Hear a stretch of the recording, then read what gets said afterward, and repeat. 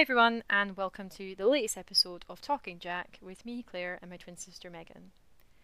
On today's episode, we are going to be discussing all things British monarchy. So, we're going to be delving into the history of the British monarchy, who our current royal family are, and the positives and negatives of the royal family, looking into their heyday, and then looking into the latest sort of problems and controversies that seem to have plagued the royal family of late. And yeah, just really asking the question whether we should continue with a British monarchy or should we not. This episode, just due to the length of it, we're going to split into two. So, in part one, we looked at the history of the British monarchy and some of the positives surrounding the royal family, as well as a bit of background about our current royal family. So, if you haven't already, please make sure to check out part one.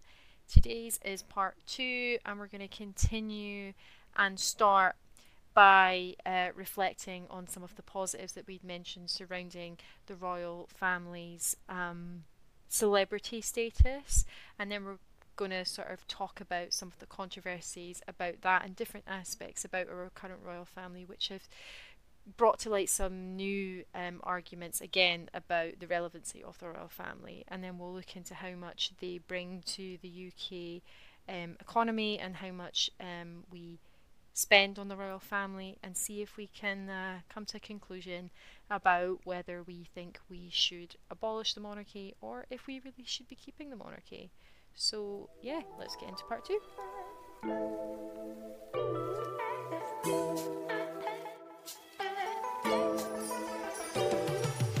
Talking Jack, dissecting the everyday.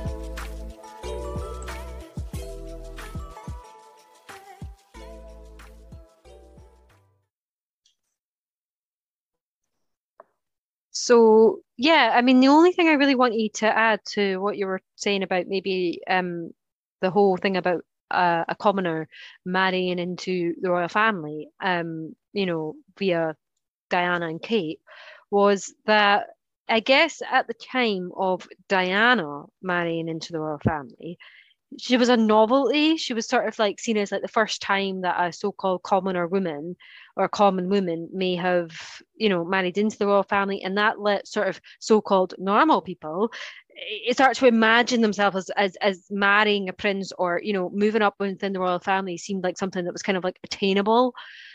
And then Kate comes along, that's already been done because Diana, look how that turned out. A lot of people have turned against the royal family because they really liked Diana, saw the way that she was treated, and felt, oh, look how they treat like, commoners or, normal people or these really innocents, if you know what I mean.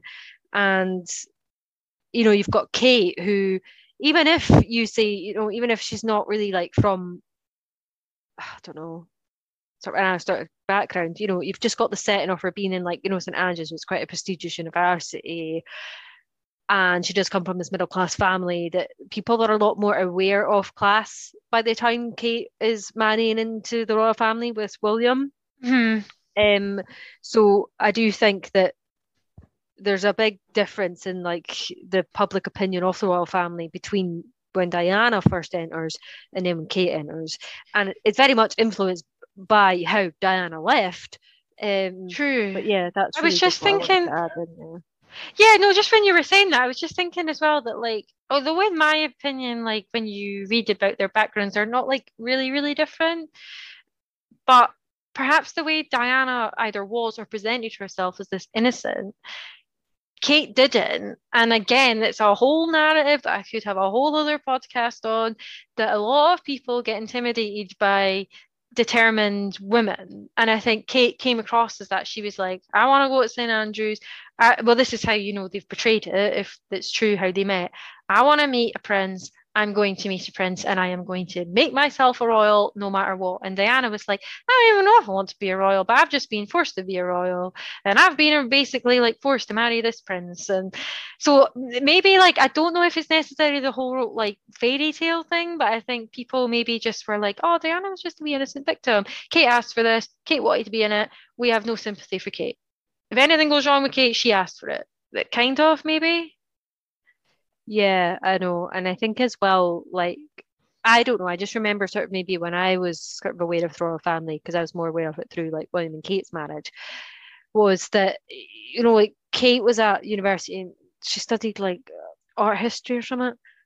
And I think at that time people were a bit like, it's that whole like this is what I mean about like the now the debate of the royal family is seen a lot of the time through wealth and class. And you could sort of look at her like, oh, you just went to university. What's she going to do with that degree? Oh, nothing. That was pointless. She's just done it because she's able to do it. She doesn't worry about going to uni to actually get a career. And then she marries this prince and it's just like easy life sort of thing.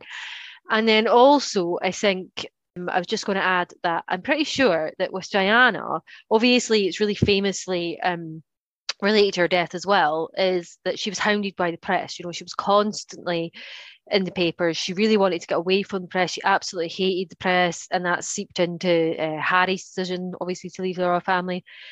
But I think at the time, I think it's quite odd because I feel like it's like this conflict in the public, whether they're aware of it or not. That on the one hand, I feel like the public really took to Diana because she was constantly in the press and because they could easily have access to her, through videos or on the news or interviews or photos or whatever.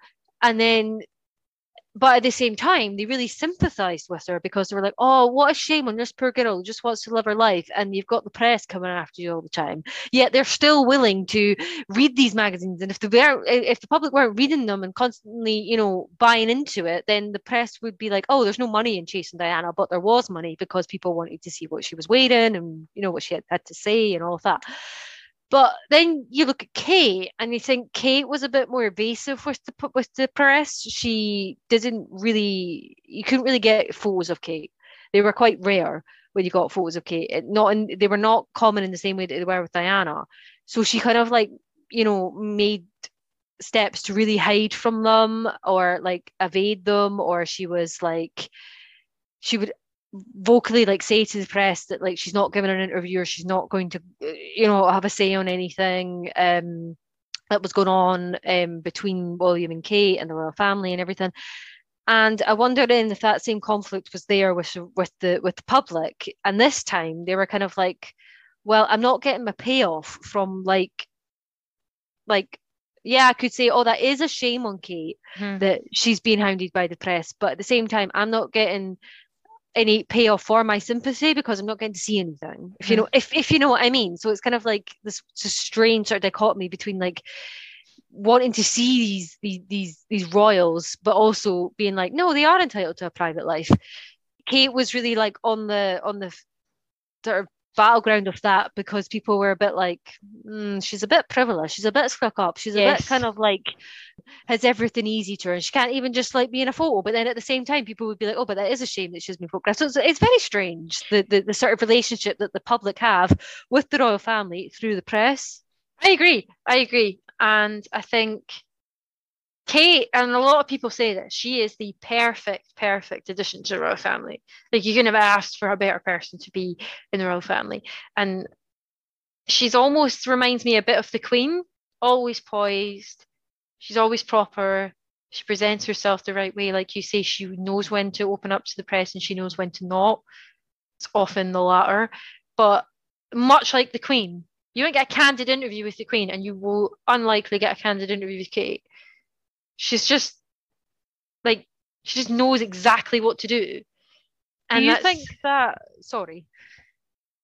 No, carry on. I was going to ask, do you think, I don't know enough about it really to say definitively, but do you think that the public started to warm towards her more when she had children?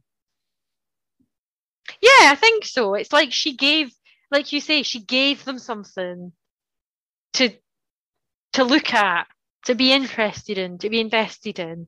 It's like, well, if you were going to be part of it, like then give us kids. I know that sounds really warped for the public to say that, but it's like you say, it's that awful warped relationship that we have with the media, that we have with celebrity, and as a byproduct that we have with the royal family. And if we were used to getting access with all access, this sort of sense of all access with Diana, and then we didn't get it with Kate. It's like, well, we need something.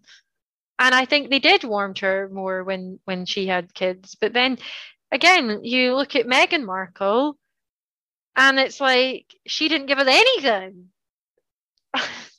Like she didn't give the public nothing. So like she didn't give them the proper princess that they wanted, like Kate, nor did, and well, I suppose but then she gave them kind of what Diana had. But because she was taking someone away from the royal family, it was like, oh, how dare you? Like that's too much. It's a very strange relationship. So it kind of. But also, I think the thing with, sorry, I don't know if you're going to say more on it, but I think the thing between Meghan and Kate in terms of how they were viewed by the public, and I know there's a lot about, people being against her, one, because she's American, and also racism because she's of mixed race, which is shocking. And I think it's really bad if that's why people don't take to her. But I also think within the British public, there's something about who Kate and Meghan have married. The public seem to have this real affection for Harry. I don't think people ever really had it with William, because they were always aware that William is the older one, so he is the one that's most likely to be king. And there was always this sort of rogueness, this kind of like accessibility, this sort of likability, vulnerability that you saw with Harry. And I think people really took to him. So they were a bit like, just how you were saying, you're taking Harry away as well. Whereas I don't think people are, at the time, maybe, like, when Kate and William, well, I know Kate and William were a big thing when they were dating, but very different to how Harry is. Harry's seen more as like the sort of playboy of like the royals. And yeah, I think the public were a bit more like protective of him and wanted to make sure that he stayed in the royal family, stayed in Britain, and that he was with the so-called right person, Yeah, absolutely agree. And it kind of ties in nicely to where I was going to go with the problems and controversies that have then surrounded the royal family, and a lot of them come down to PR and press and media, coverage, and how they're presented. It starts with like the whole Wallace Simpson marriage. That was really controversial at the time for what marrying outside of aristocracy, perhaps, or marrying American, or not marrying who you were supposed to. I can't recall who Wallace Simpson was supposed to marry. That's so bad. But yeah, then you had like Diana's death, obviously, and then the whole big thing about how she was treated with the royal family and how Prince Charles was having affairs with Camilla, and then she was having an affair, or maybe not an affair, but she had another lover. Hi, then... can I just interrupt there? Yeah, please. I just wanted to clarify. The Wallace Simpson affair, she's not the royal. She's she married a royal. I know. I just can't remember who she married. Well, she was an American socialite, and she married the Duke of Windsor. So I think it was he was a king at the time. So it was Edward the, oh my God, I always get this wrong. Seventh? No, that can't be seventh. Oh, 12. I don't know. She married some king anyway. And oh God. And you come here for the facts. I know, God's sake. And he divorced to marry her. And that forced him to abdicate because they weren't supposed to divorce. Right. And that's also why Meghan was likened to that situation, because Meghan had previously married before she married Harry. And King Edward was the great he was the great grandson of Queen Victoria. I see. Thank you for clarifying that, because I couldn't recall the royal that she married. What number numeral. Is it? Well, it's the V, and then it's 3 lines. So is it not the 8th? Oh, I was thinking of Henry. So I was like, it can't be. But you said one idiot. Of course it's 8. God, sorry. Carry on. That's okay. Yeah, then we had obviously like Prince Charles' remarriage, and again that would have been controversial because I think Camilla was married before Prince Charles. And then you had... That's one of the reasons why the Queen supposedly didn't want Charles to marry Camilla, when they were younger, before he met Diana, and encouraged him to then marry Diana. That was it. Thank you. So yeah, even before then, they were still laden with controversies that they've made themselves because of archaic traditions that we put on the monarchy, or that they put on themselves. And then you have Kate Middleton marrying into royalty, which before I wouldn't have put as a controversy, but just in light of what we've said with the public opinion, it may be. Just because she perhaps orchestrated that herself. Then you have that whole controversy. What was it with like Kate Middleton's like topless photo or something? It's not what happened when she was at university. It was like they went on holiday once she was married to Prince William, and then the press followed them and they took pictures of her on the beach.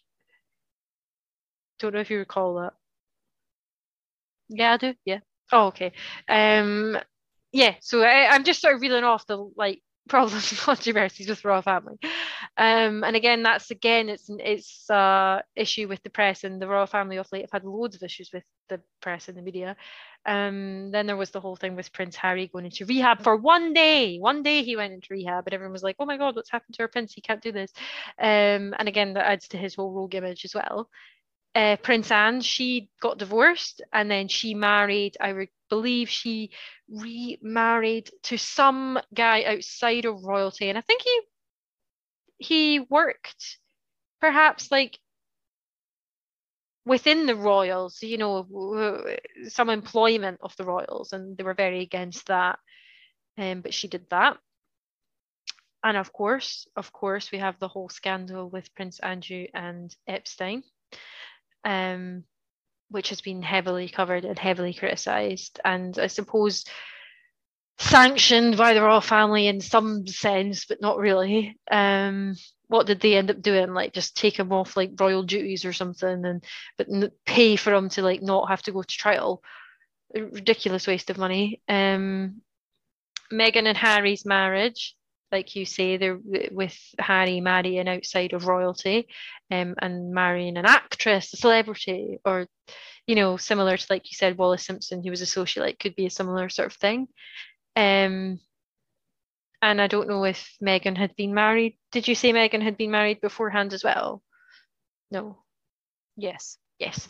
So there's that on top. And again, if the royal family have been accused of racism around Meghan Markle. So there's that whole issue as well. And then them deciding to leave the royal family, and not only leave the royal family, but like do it in a way where they had a lot of press coverage and a very access all interview with Oprah Winfrey, which it harks back to Diana's interview with the BBC. So they did not decide to go quietly. And as well, you have the whole thing about the royal family and climate change. They use private jets for a lot of their events and stuff, and there's been a lot of issues, especially around Prince Charles. They're supposed to advocate for climate change and for the charities that they support, but I don't know if they're necessarily that green themselves. And then just the whole issue of money and the cost of their events, the cost of their celebrations, and of course, the cost of their renovations. Can't quite recall the numbers, but it's something extortionate that they paid like last year to like renovate like 2 rooms or something in Buckingham Palace, and then that some other royals have used for the residence that they live in. So there's been a lot of late, and you just look at all of this and you're like, it's not good for us looking at like, should we have the royal family? But also it doesn't even seem like it's a nice thing for the royal family themselves to be in. You forget, even when you think of the royal family, you still have to think that these are people and individuals. And when you say abolish the monarchy, in a weird way, it might help them perhaps as well, because I can't think it'd be nice to live by the rules that they live by day by day. Yes, they have money. Yes, they're privileged. But doesn't always mean that they're necessarily comfortable or happy to live themselves. And that's, of course, what Meghan and Harry have hinted to when they did their interview, that they're ruled by a lot of traditions when it comes to being part of a working royal family. So there's a lot of issues there. So on the back of that, I just wanted to have a look at like public opinion on the royal family and look at like some polls of popularity.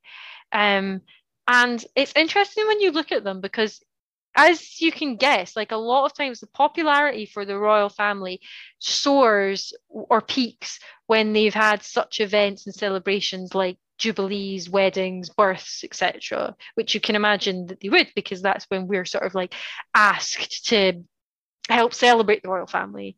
So the Daily Mail did a survey in 2022, and they looked at like who were the most like popular sort of royals. And Andrew, of course, languishes at the bottom of that list.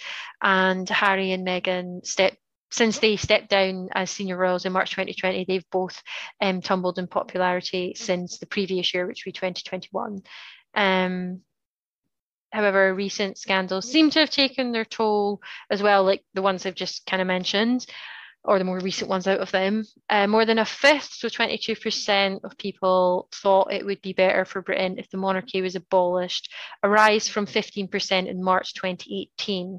Almost a third, 31% of those aged 18 to 34 said it would be better if the institution was done away with, a rise in this age group from 23% last March. That would be March 2021. The figures for those aged 55 to 77 was 13%, so they remain unchanged. It seems that they're still off, like generally, that age range might never really differ on their opinions of the royal family. There was also a YouGov poll in 2022 which stated that Elizabeth II, so the Queen, holds positive net favourability across all age groups, including the youngest adults, who typically would be the least likely to want the UK to remain a monarchy, would want to abolish the monarchy. So interesting that the Queen doesn't really dip in popularity. Harry now holds a net score of minus 26 among the British public compared to minus 25 from the previous survey on the 16th to 17th of March 2021. Now, just 1 in 3, 32% see Harry in a positive light compared to over half, 58%, who think of him negatively. Prince Andrew, of course, remains the most disliked royal overall with a net score of minus 80. A mere 5% of the public see him positively. I mean, who's voted to see him positively? I don't understand that. Well, 85% view him negatively.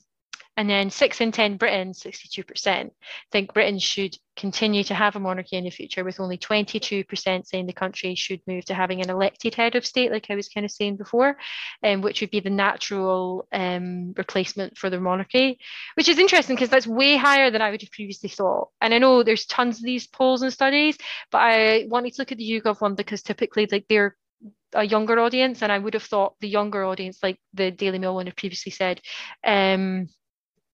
would be in favour of abolishing the monarchy. So it's interesting that 62% of the people that they studied would say that Britain should continue to have a monarchy, which is quite interesting. I don't know what you think of that. Would you agree that you would have assumed that they would want to get rid of the monarchy? No, to be honest. Would you not? Okay. Why? No. Because I think if people were like I don't know, they're right there at like the ballot box, right, having to sign yes, no, abolish the monarchy.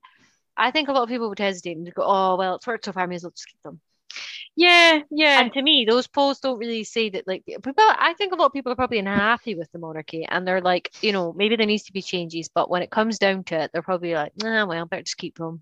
Stick with what you know, sort of thing. Well, That's yeah. That's interesting My because reading. I also think like maybe that age group might be influenced by the decisions of, say, Brexit, because like you say, that was maybe a decision that was a lot of change, and they've maybe looked at what's happened with that and been like, well, that's not done anything positive for this country. So another like monumental change like that in that to get rid of the monarchy might not help us. And if people are also struggling with their identity at the moment, I don't know if a lot of people would be like, yeah, I really want to get rid of the monarchy. You know, the only thing that we have that keeps us feeling happy about being British, perhaps, perhaps not, but you know, it may be a bit too much for people. So I agree. Um, maybe not a lot of people, they can talk the talk, but maybe wouldn't want to actually do away with the monarchy when it comes down to it. So finally, just before we finish, I just wanted to, oh God, I've got a lot. Uh, I'll try and sum this up. I just want to have a look at whether or not we need the monarchy, are the monarchy relevant anymore, and how much do they really cost the UK? And could we really afford to live without the monarchy? Forbes did a really interesting sort of like deep dive into the monarchy and the firm, which is basically the Monarchy PLC. So it's the nickname given to the senior members of the royal family. So obviously Forbes is American, so this is all in dollars, and I wish I'd converted it, but I haven't. But I'll still give you an idea of profits and money and everything like that. So they stated that a 20 that the firm is a $28 billion empire that pumps hundreds of millions of pounds into the United Kingdom's economy every single year. 3 years ago, Brand Finance, a UK brand valuation firm, estimated the firm's contributions to the media industry at nearly $70 million, which you can understand because, like I say, the royal family and the media and press, or their relationship is very interlinked, and they do a lot for one another, a lot of negative, but they do a lot for one another. Who gets to be part of the firm and reap the rewards has become a point of great contention over the years. So, obviously, following from Harry and Meghan's departure from official duties, the number of full-time royals has winnowed down to 8. So, that being, aiding Her Majesty as members of the firm are an elite group of 7 royals. There's Prince Charles, who's next in line for the crown, his wife Camilla, the Duchess of Cornwall, then there's Prince William, who's second in line to the throne, and his wife Kate, who's the Duchess of Cambridge. Then there's Princess Anne, who's the Queen's daughter, and Prince Edward, the Queen's youngest son, and his wife Sophie, the Countess of Wessex. So they're the only people, apparently, that reap the benefits from the firm. Any money it makes, they're the only 7 people that get the money from that. So as you've stated before, and as everybody states, the impact of the royal family, the impact the royal family has on the UK economy is mostly through tourism. There are also like many other like financial benefits, such as free media coverage in Britain, which was an estimated $400 million in 2017. They estimated that a royal warrant can boost the holder's revenue by as much as 10%. The economic advantages for companies and institutions in the royal family's orbit far exceed the $550 million cost associated with the family's massive operating expenses. So if you have a business that's associated, or a charity or whatever that's associated with the royal family, you know, it can boost your revenue by 10%, which should make like it should mean that you earn more than it costs to run the royal family, if that makes sense. So the profit outweighs the cost. Yeah, so the Crown Estate, which is the institution that oversees the assets of the monarchy, also employs an additional 450 people, including a board of directors that make the financial decisions for the monarchy. The Crown holds, but cannot sell, nearly $28 billion in assets through the Crown Estate, which is estimated at $19.5 billion. Buckingham Palace, estimated at $4.9 billion. The Duchy of Cornwall, which is estimated at $1.3 billion. The Duchy of Lancaster, $748 million. Kensington Palace at $630 million. And the Crown Estate Scotland at $592 million. Forbes also estimates that Queen Elizabeth has another $500 million in personal assets. So that's all the assets that the Crown estate holds. And I can't do that maths, but it's like astronomical. Like all of that together. In the fiscal year ending March 31st, 2020, the Crown estate pulled in more than $700 million with more than $475 million in profit. The royal family receives 25% of the Crown estate income, which is known as the sovereign grant, and that comes from the government, I believe, the sovereign grant. The remaining 75% goes to the British government. So they earn a certain amount, 75% of that then goes to the British Treasury, which I assume is just like goes back into the government so they can do whatever they want with it, I assume. The latest sovereign grant when this report was released by the royals was roughly $120 million. And this is used solely for official expenses, which include payroll, security, travel, housekeeping, maintenance costs, and IT expenses. The private expenses of the Queen and her extended family are also supported by another allowance through the Duchy of Lancaster called the Privy Purse. And it's basically the Duchy of Lancaster and the Duchy of Cornwall are basically estates, and they're given to certain members of the royal family, and that's how they make their money. So the Duchy of Lancaster reported a net profit of $30 million, and they get to like keep that. I've already read that out, sorry.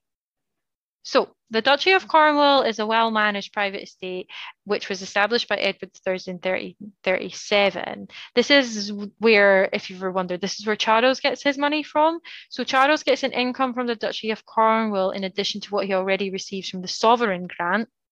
The duchy was founded in the 14th century by Edward III to keep his firstborn son occupied and flush, so to give him money as well, while waiting to be king.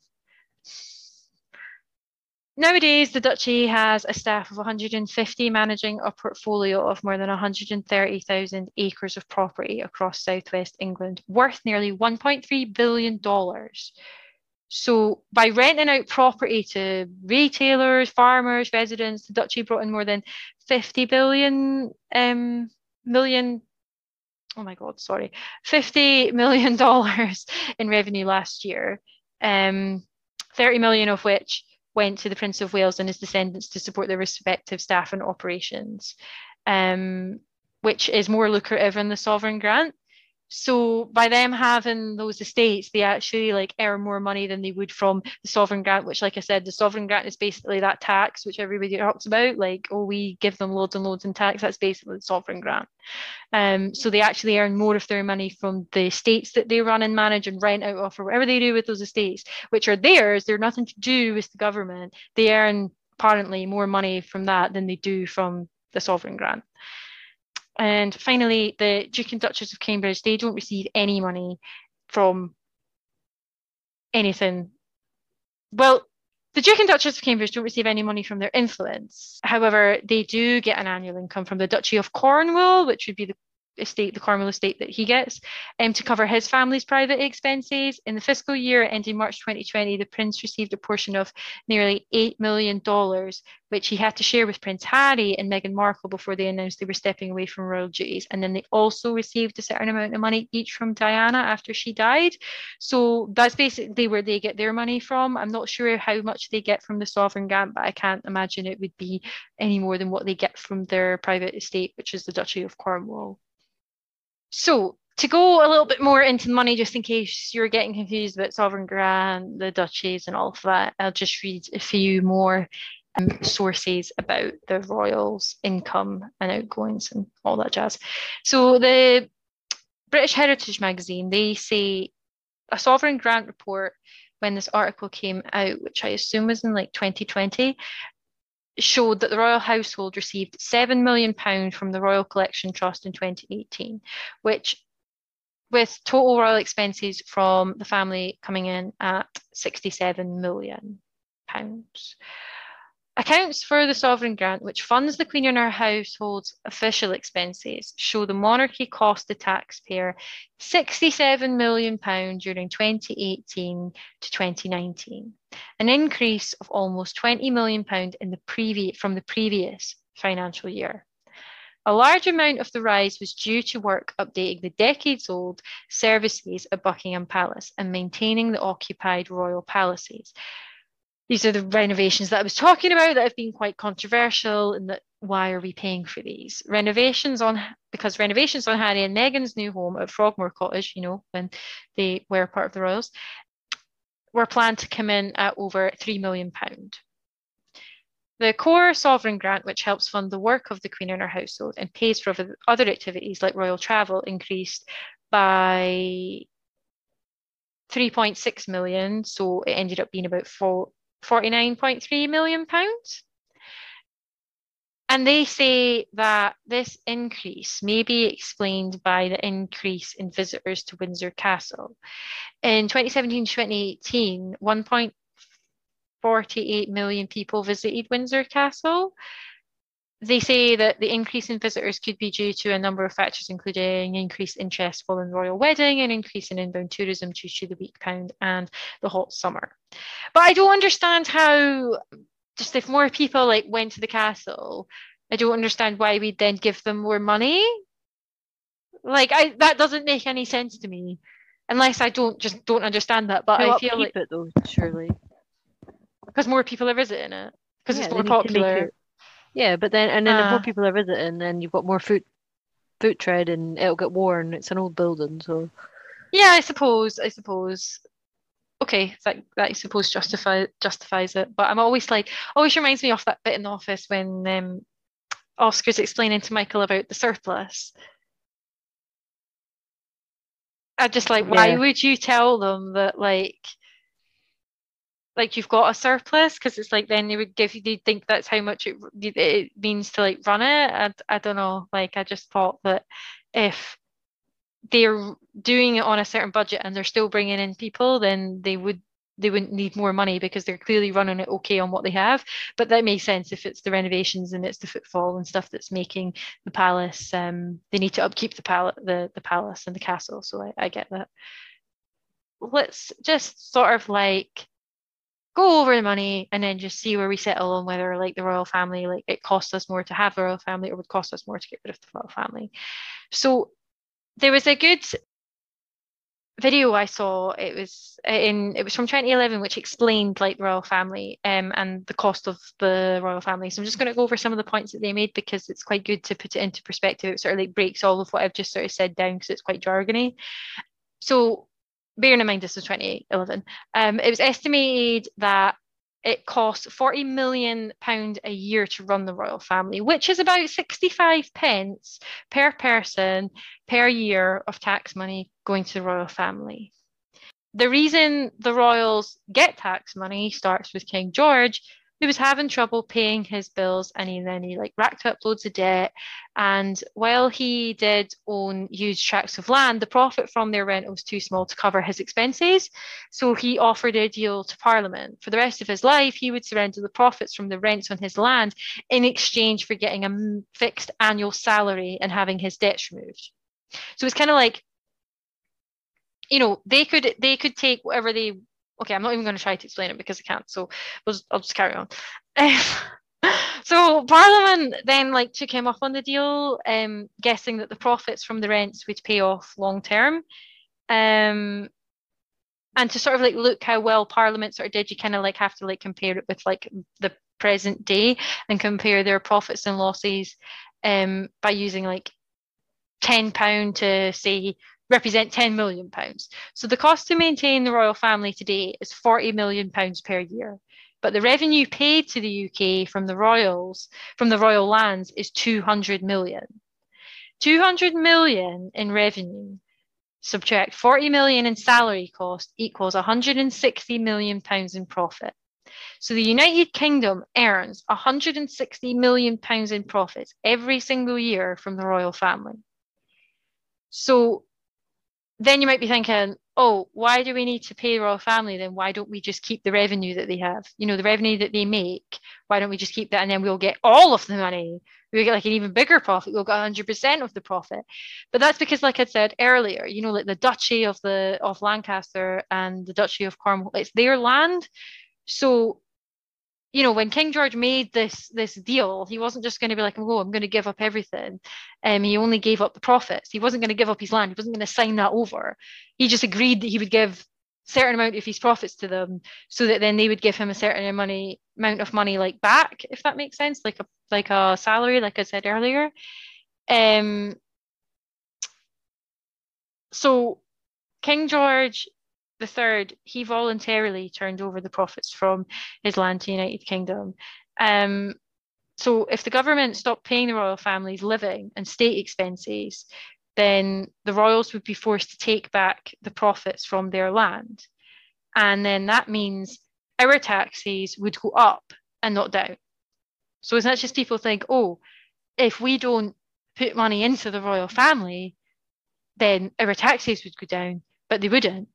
They would effectively go up because the government would be short of about £160 million in profit because we're not getting their private profit. Because the royals, like, that's their land, so like they would just keep their land, they would just keep all the profit from their land, and they wouldn't give it back to the they wouldn't put it back into the government.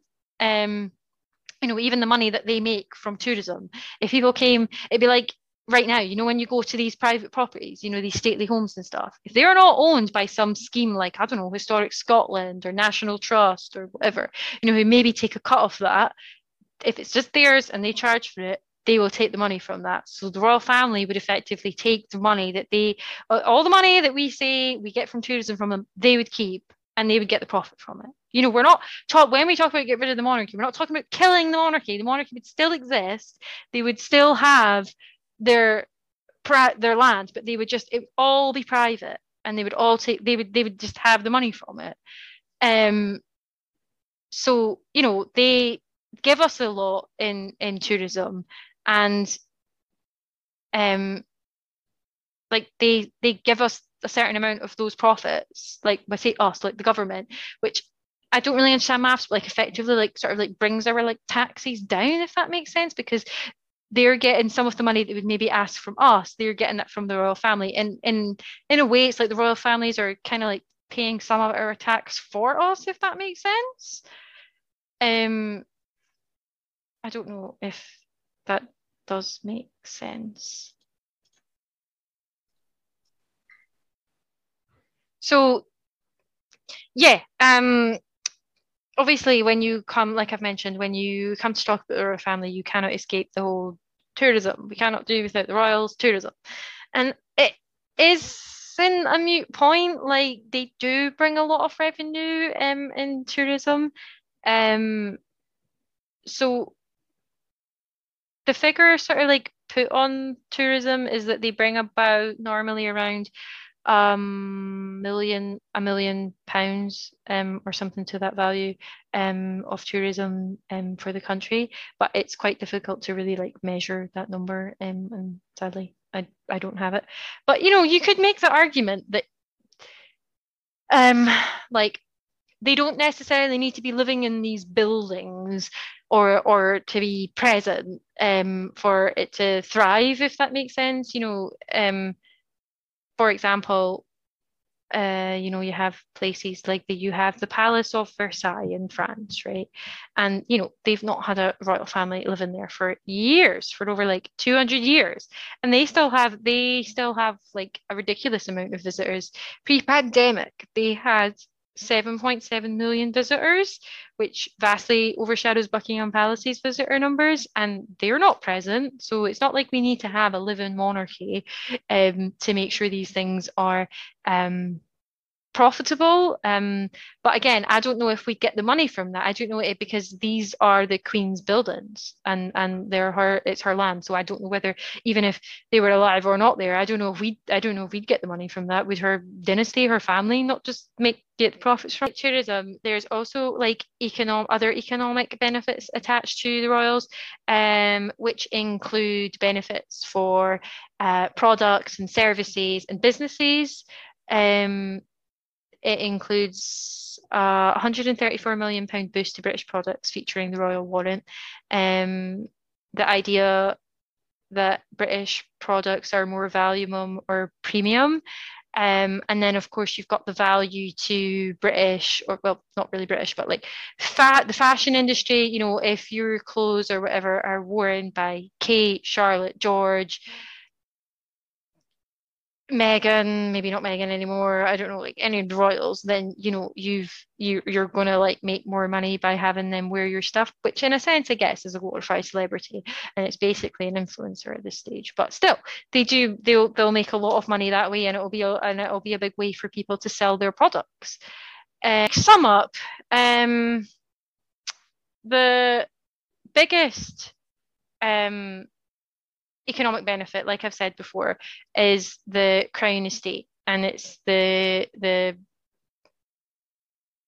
income from that which we benefit a lot from in the UK, because the Crown estate is basically one of the country's biggest property managers, handling property worth about £25 billion with an annual estimated revenue of like 1.9 billion. Of this total, they had a net income of £325 million in 2018, 75 of which went to the UK Treasury and 25% to the monarchy, which means that some, what, £247 million were sent to the Treasury by the Crown Estate in 2018. And you know, when it goes to the Treasury, it's going back into the government to do whatever they do with, like I said previously. Which is a lot of money, considerably more than the sovereign grant and the cost of security and the cost of like running the state, the cost of payroll, everything like that. So it means like in theory, like I said before, if the UK did decide to stop paying the monarch's expenses and become a republic, meaning like we're no longer a monarch, we're no longer regal, it would mean that although the Windsors, because that's what we have at the moment, would no longer be royal in a sense that we know them now, they would still be a really, really wealthy family who could, in theory, like I said, just take back their land, keep all the profits, and not put any of that money back into the economy. So they would still be these people that we hate, you know, that were like, oh, they're just these really privileged rich people that have loads of money and they're not like, and why do we pay for them? When in reality, we don't actually pay that much to have them. What we pay in, we get a lot more back from. It's just we don't, you know, it doesn't come to you. It doesn't come to me. I don't get a check every like month from the royal family being like, thanks for investing this. We've given you this back for you putting this certain amount into us. I don't get that, but it goes back into the treasury. It goes back into the government to do whatever they're supposed to do, to fund public services, to fund whatever. So, you know, you can kind of see the argument that the royals perhaps contribute more to the British economy than they cost. I don't know if you agree with that. Some of those numbers you might need to look more into those numbers, but as a brief sort of like overview of it, I feel like the royals are way more like beneficial than I've given them credit for. I don't know. I was surprised when I sort of like read all this because I was like, anytime I make an argument about the royals, it comes down to we pay for the royals. They cost us this. And I'm like, I've never had figures. I've never known what the breakdown is of it. I don't know the financial benefits to us. And I'm like, I still have issues with the royal family, and I still don't know if like we would really, really be totally worse off without them. But I feel like I'm coming around to the fact that there's a lot more benefits to them than there are negatives. I don't know what you think.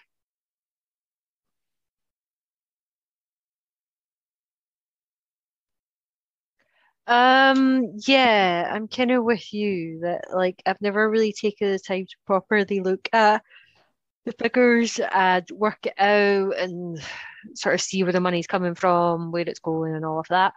And I think from what you've said, to be honest, a lot of it comes down to like maybe, if I'm understanding it rightly, less so that it's the royals that are the problem, and more that we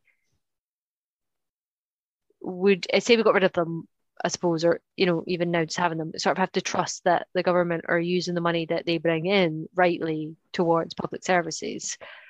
But they're giving the money, or in some way to the government. So like, I suppose if we feel that the royals aren't paying their way, or they aren't, worth it, then maybe it's the fact that the government aren't are Yeah. they utilizing this big pot of money basically that they have up in this Yes. palace sort of thing.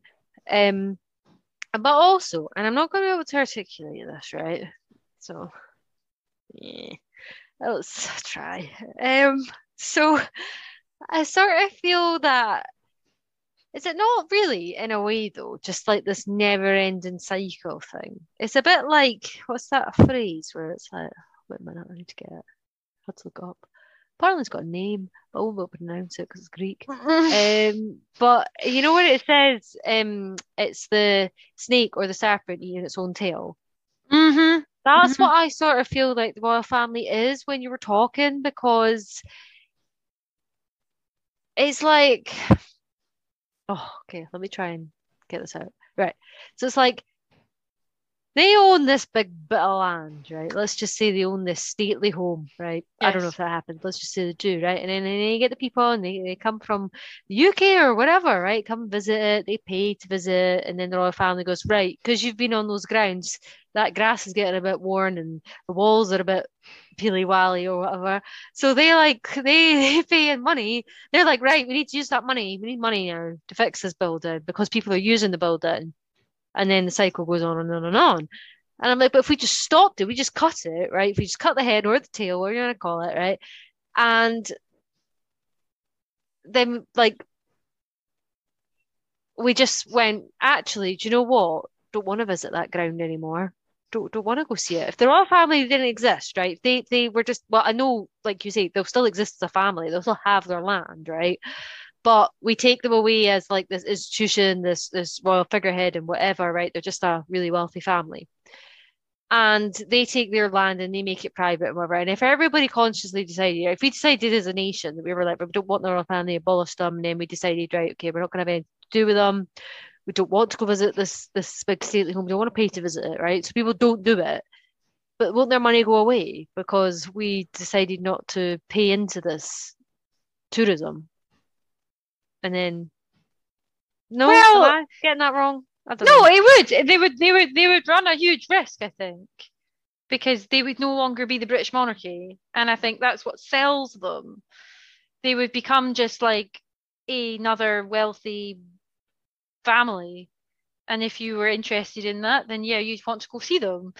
But they would eventually, I think, run out of money because it perhaps worked way back in, what was it, King George or King Richard or something, when he decided to do this his way, because he was still the king.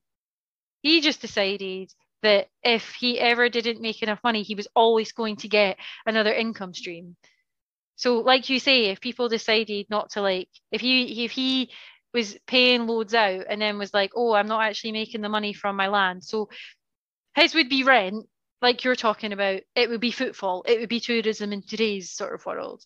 So if people decided back in his day, oh, we're not going to pay the rent, we're not going to buy from you, or we're just not paying up, then he'd be like, oh, damn, I have no money.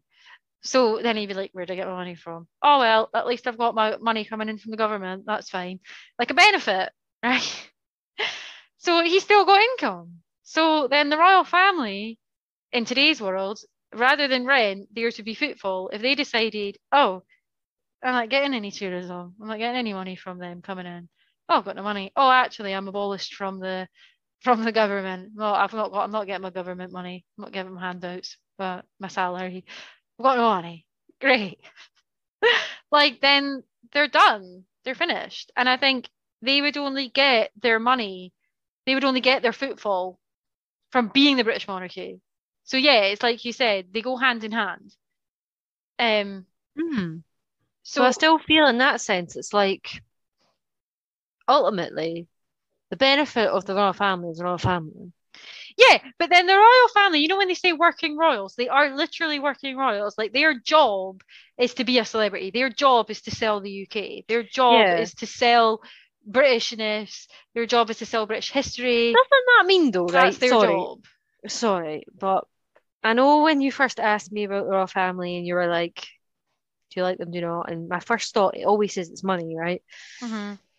But now I sort of think that maybe people's, I don't know, probably change my mind here, but you just sort of brought it up to me that I don't know, like, do you not think that Britain, right? You know how like George Orwell back in the 30s was saying that that Britain is the most class-ridden country under Mm-hmm. the sun, right? And I'd say that Britain is still quite class-driven, right? Especially maybe in like places like London and England and whatever, right? You know, you've Mm-hmm. still got this notion of a really upper class, like a lot of our government is from like Eton, and then you've got like the royal family, and then you've got like our lower classes and stuff like that, right? You've got the north-south divide, all of that going on. Do you not think, right? So long as the royal family are in power, Britain will never change that. Yeah, because that's the idea that they're But that's what they're selling. there. They're selling upper classness. They're That's what selling the they're class selling. divide. Yeah. So I think the British royal family or the monarchy right now is just they're just influencers in a way. Like they it just works the same way you do with any job, right? So in your job, like you get paid a salary and you might be like, oh, because this is what I look at. I'm like, oh, royal family, why are they getting money from the government? But then it's the same if you went to your employer and went, why are you paying me? Like, why are you paying me to do this? Like, I don't get it. Like, I'm not giving you any money back, but you are because you're working for them and you're making the company money by doing what you do. Well, you should be. And that's what the royal family are doing. Whilst they get money from the government to help the government make more money, which is what we do. In your job, you get paid, say you work for the council, right? You get paid from the council to help the council make more money, which is what the royal family does. I suppose But so. like you say, but what they're selling and what they're getting paid to do is to sell class and is to sell Yeah. the establishment and is to sell the um like traditionalism. So really, I think the question is whether, like you say, if you're talking about whether you like the royal family, it's like, do you like what the royal family sells? hmm It's the firm. That's why it's great when And you should just continue to talk about the monarchy as the firm I because they know, are a business. They're a business. and that's why, yeah, exactly. And that's why I say that like a lot of the talk now, I think, about the royal family is about privilege and class Yeah, and wealth and inherited wealth and fairness really, and I think a lot of because people just see the royal family as being unfair, you know, yeah, whether you like the individual queen or you like mhm. Kate or William or whatever.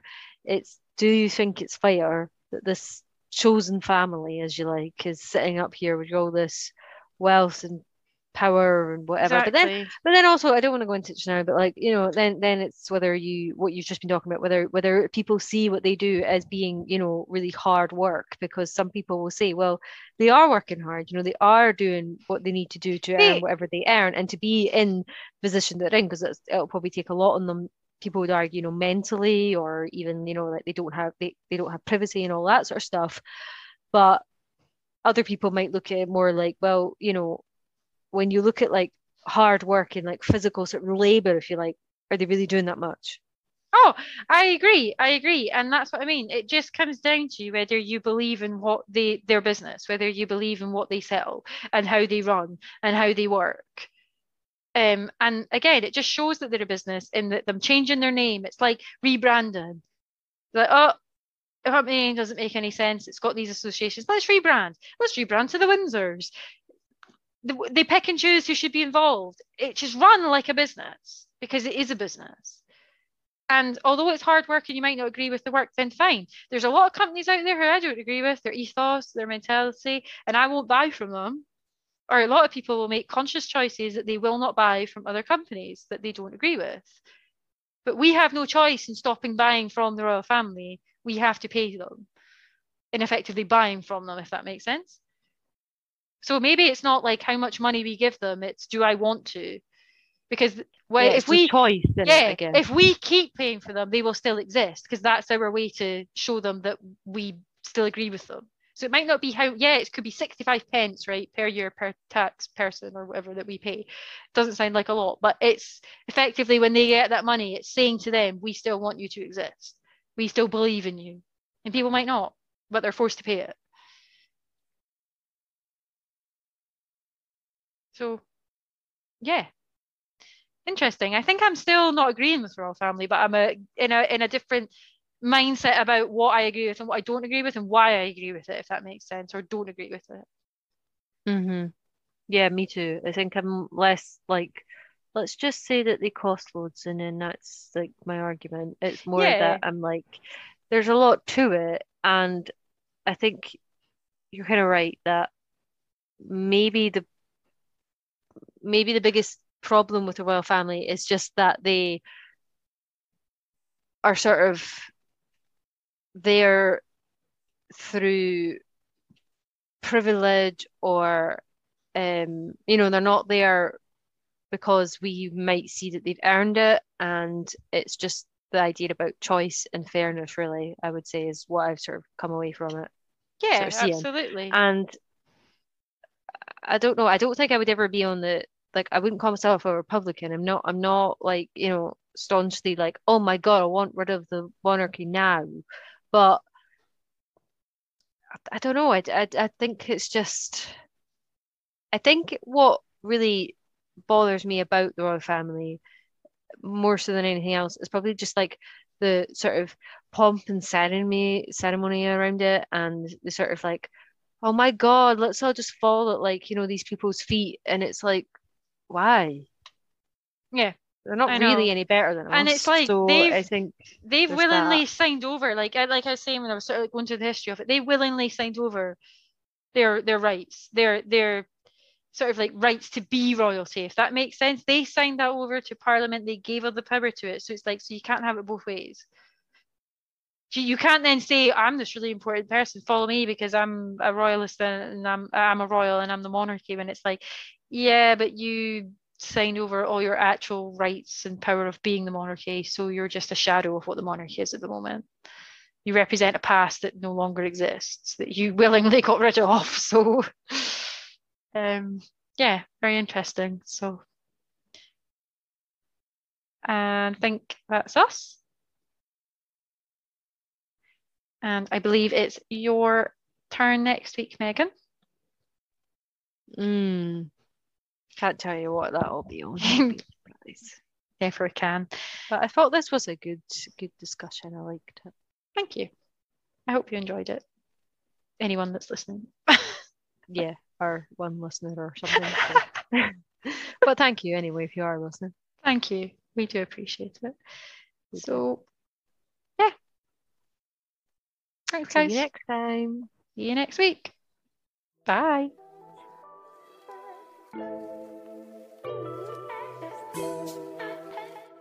This podcast was written and recorded by Megan and Claire and hosted on Anchor. Music was taken from Pixabay.